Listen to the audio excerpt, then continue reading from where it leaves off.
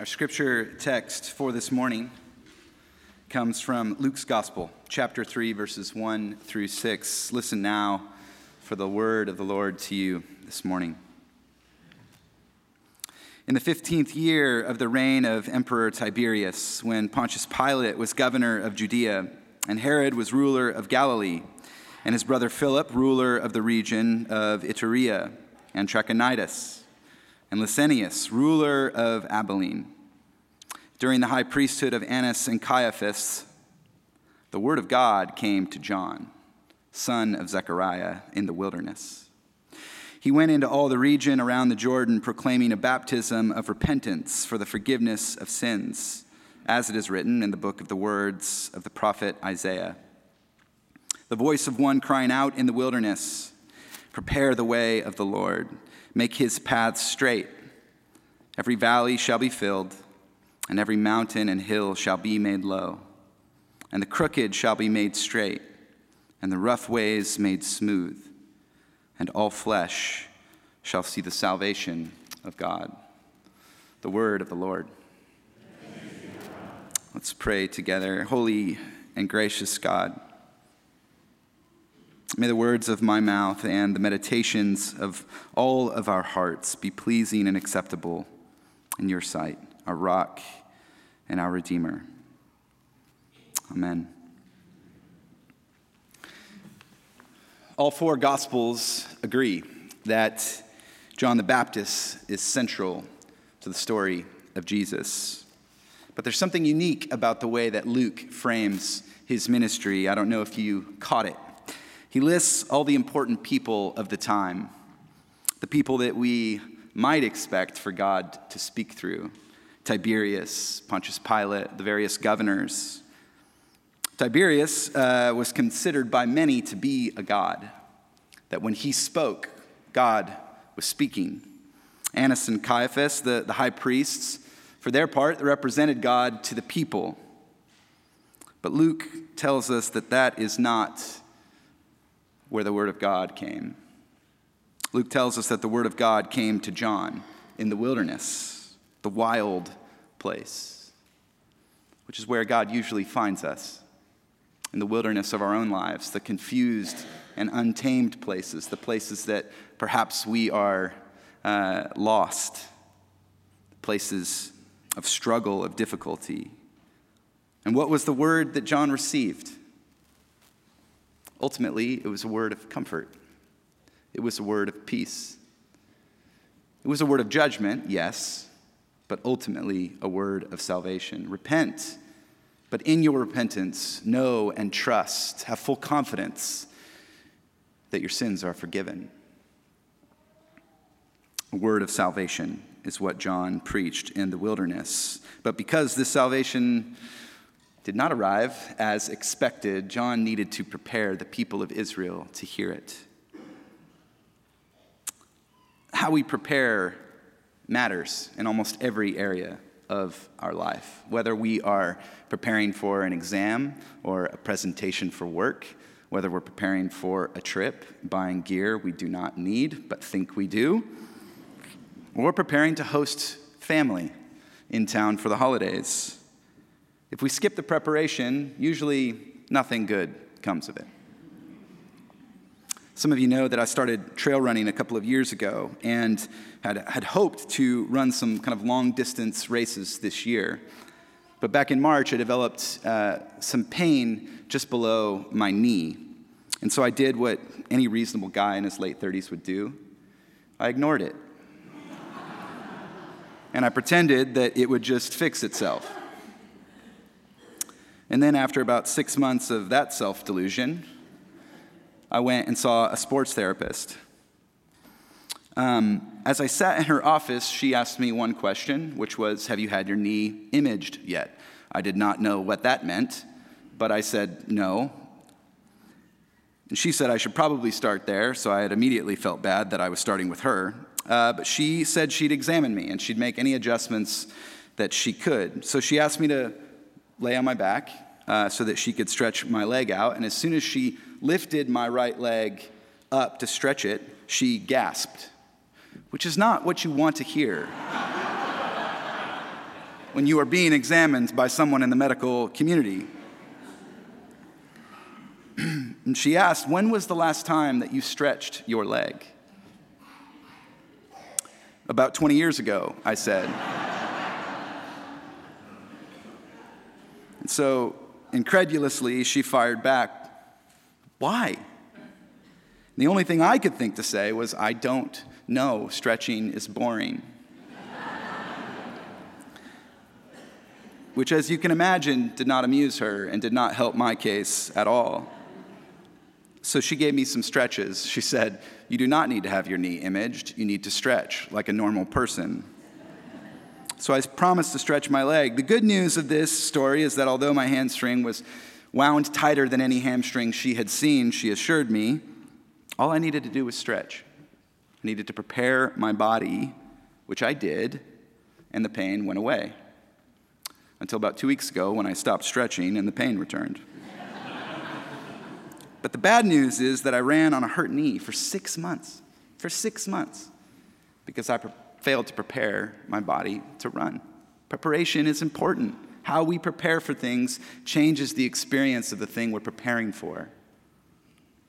And Advent reminds us that preparation is a key component of our spiritual lives. How we prepare for the birth of Christ in the world, in our lives, matters. Today we lit the candle of peace to remind us that Christ's reign is one of peace. The kingdom of God is one of peace. But my friends, I wonder if we have spent any time at all preparing for what that really means.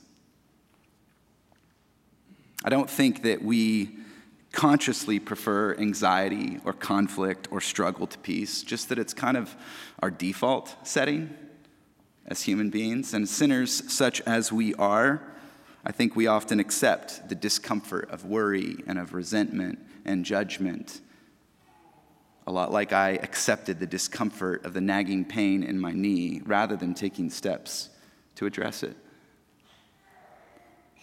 John describes Jesus' ministry as one through which every valley shall be filled, be lifted up, and every mountain made low, where the crooked will be made straight, the rough ways made smooth, and all flesh will see the salvation of God. In other words, Christ will reconcile what seems to us unreconcilable. That's why we call him the Prince of Peace. So, how do we prepare ourselves to be people of peace? How do we prepare ourselves to receive Christ's kingdom of peace and reconciliation? Here's just a few ideas. First, humility, humility, humility. This is basically what St. Augustine advised when asked how to approach the spiritual life in the 5th century. The first part is humility. The second, humility. The third, humility. And this I would continue to repeat as often as you might ask direction. You might think that's a pretty weird place to start when it comes to preparing for peace, and maybe you're right. Maybe you have a point if that's what you're feeling. But humility does two things at once, two very important things. First, it opens us up to receive forgiveness. You can't repent unless you first have humility. It opens us up to receive the forgiveness that God offers to us in Christ, and therefore makes us at peace with God. But then second, I also think that the humility creates a capacity in us, a reservoir in us for mercy, for others.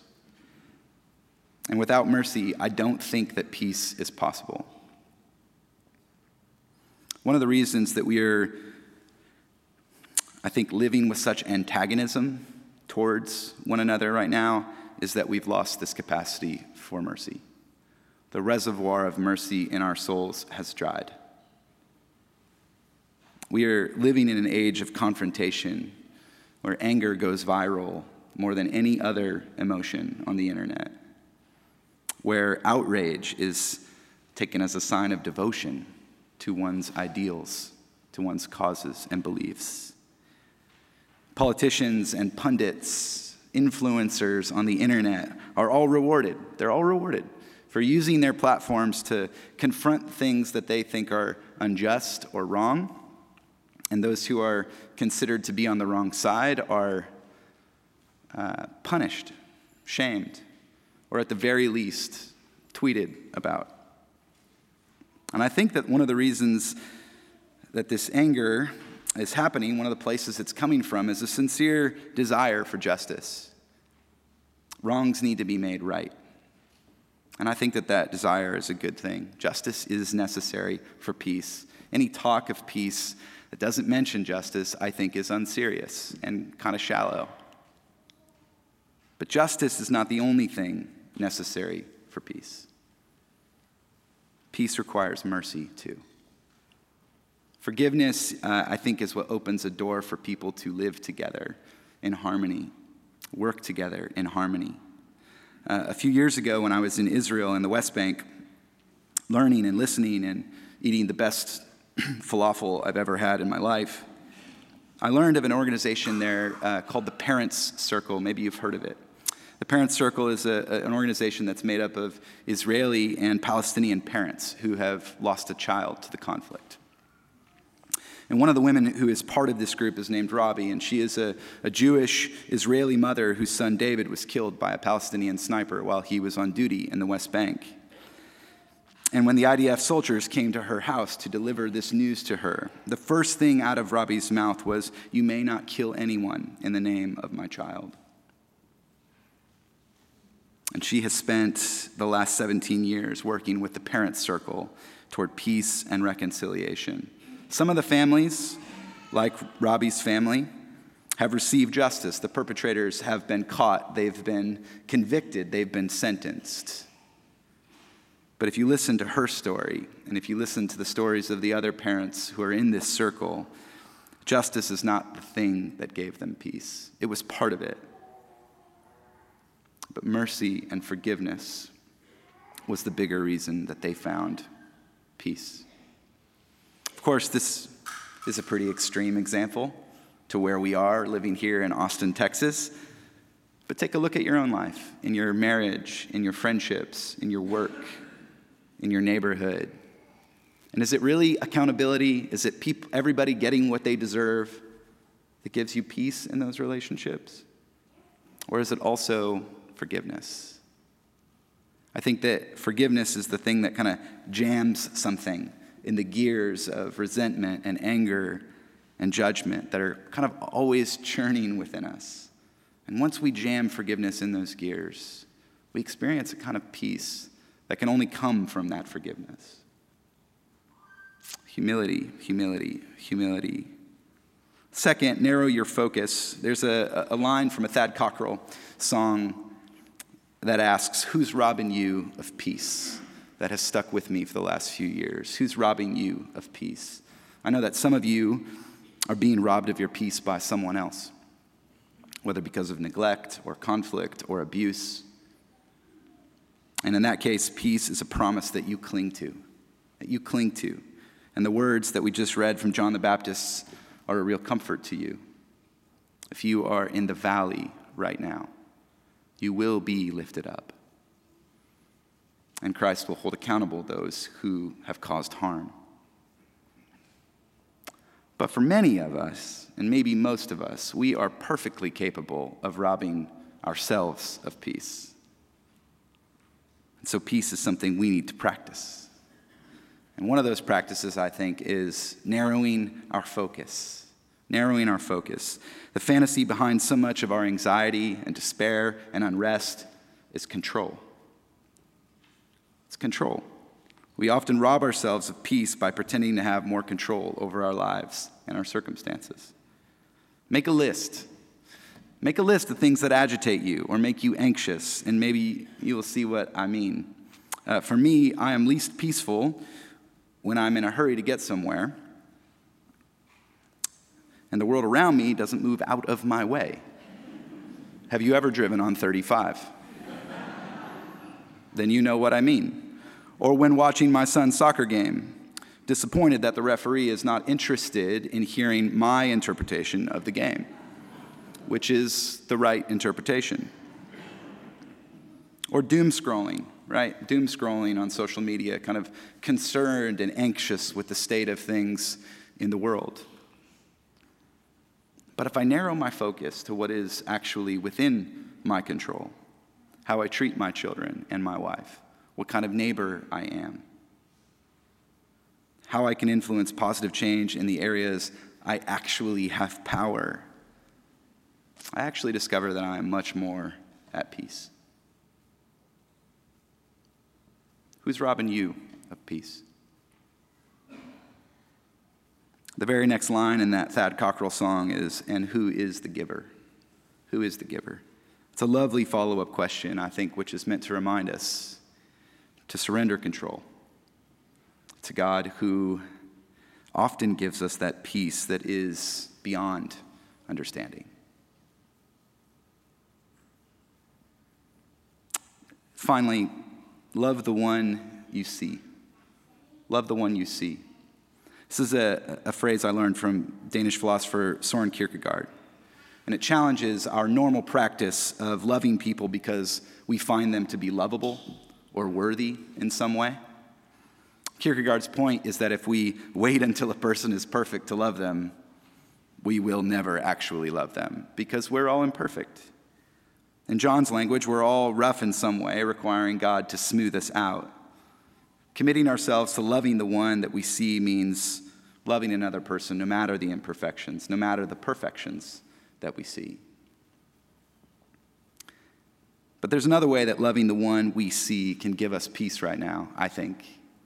I don't know if you were experiencing this, but I think we are too entrenched in our identities. And we're so entrenched in our identities that we typically see an identity before we see a person. We see a conservative, we see a liberal, we see a progressive, we see a Marxist, we see someone who's privileged, we see black and white and gay and straight, before we see an actual human being. And we make up our minds when we see that identity, whether or not that person is worthy of our love. We are more complicated than the identities we choose or that are assigned to us. We are more complicated than that. And if we're going to prepare for peace such that the Prince of Peace might recognize us as part of his kingdom, we're going to have to learn to see past the identity, through the identity, to the person. To the person. During the pandemic, I led a few groups through some dialogue about racism. This was in the wake of George Floyd's murder, and a lot of people wanted to learn and kind of process what we were seeing unfold in our society. This is a cause I really care a lot about, and I know a lot of you care a lot about it as well. And as much as progress as we've made to create a more equitable and just society, we still have work to do. We still have work to do. And during one of these sessions, one of the members of the group and I got into an argument about the content that I was covering, which was super great and not awkward at all for everybody else who was on the Zoom call. You've been a part of those Zoom calls, I know. Safe to say that neither one of us left that meeting feeling great. And you can imagine the identities that he and I assigned to one another. He felt that I wasn't taking him seriously. I felt that his challenge was unserious. I wish I could say that I was the one who handled this situation well, that I followed up with him to reconcile, but I didn't. Instead, he called me the next day, and he asked if we could meet in person to sort it out. He cared enough about our relationship not to abandon it because of a disagreement. I learned a profound lesson from him about loving the person we see, not the identity in front of us. I think often because of a cause we're committed to or an idea or a belief that we don't want to budge on, we fail this test. We fail to love the person right in front of us. But if we shut down when we disagree with each other, I think we foreclose a huge opportunity for peace. And I don't just mean peace between us, peace in our own lives, peace in our own souls as well. We still disagree, I would say, a lot, but every once in a while he buys me lunch. which is great. If you read in your Advent devotional today or this week, you found some poems for each week written by Covenant member Ed Seymour.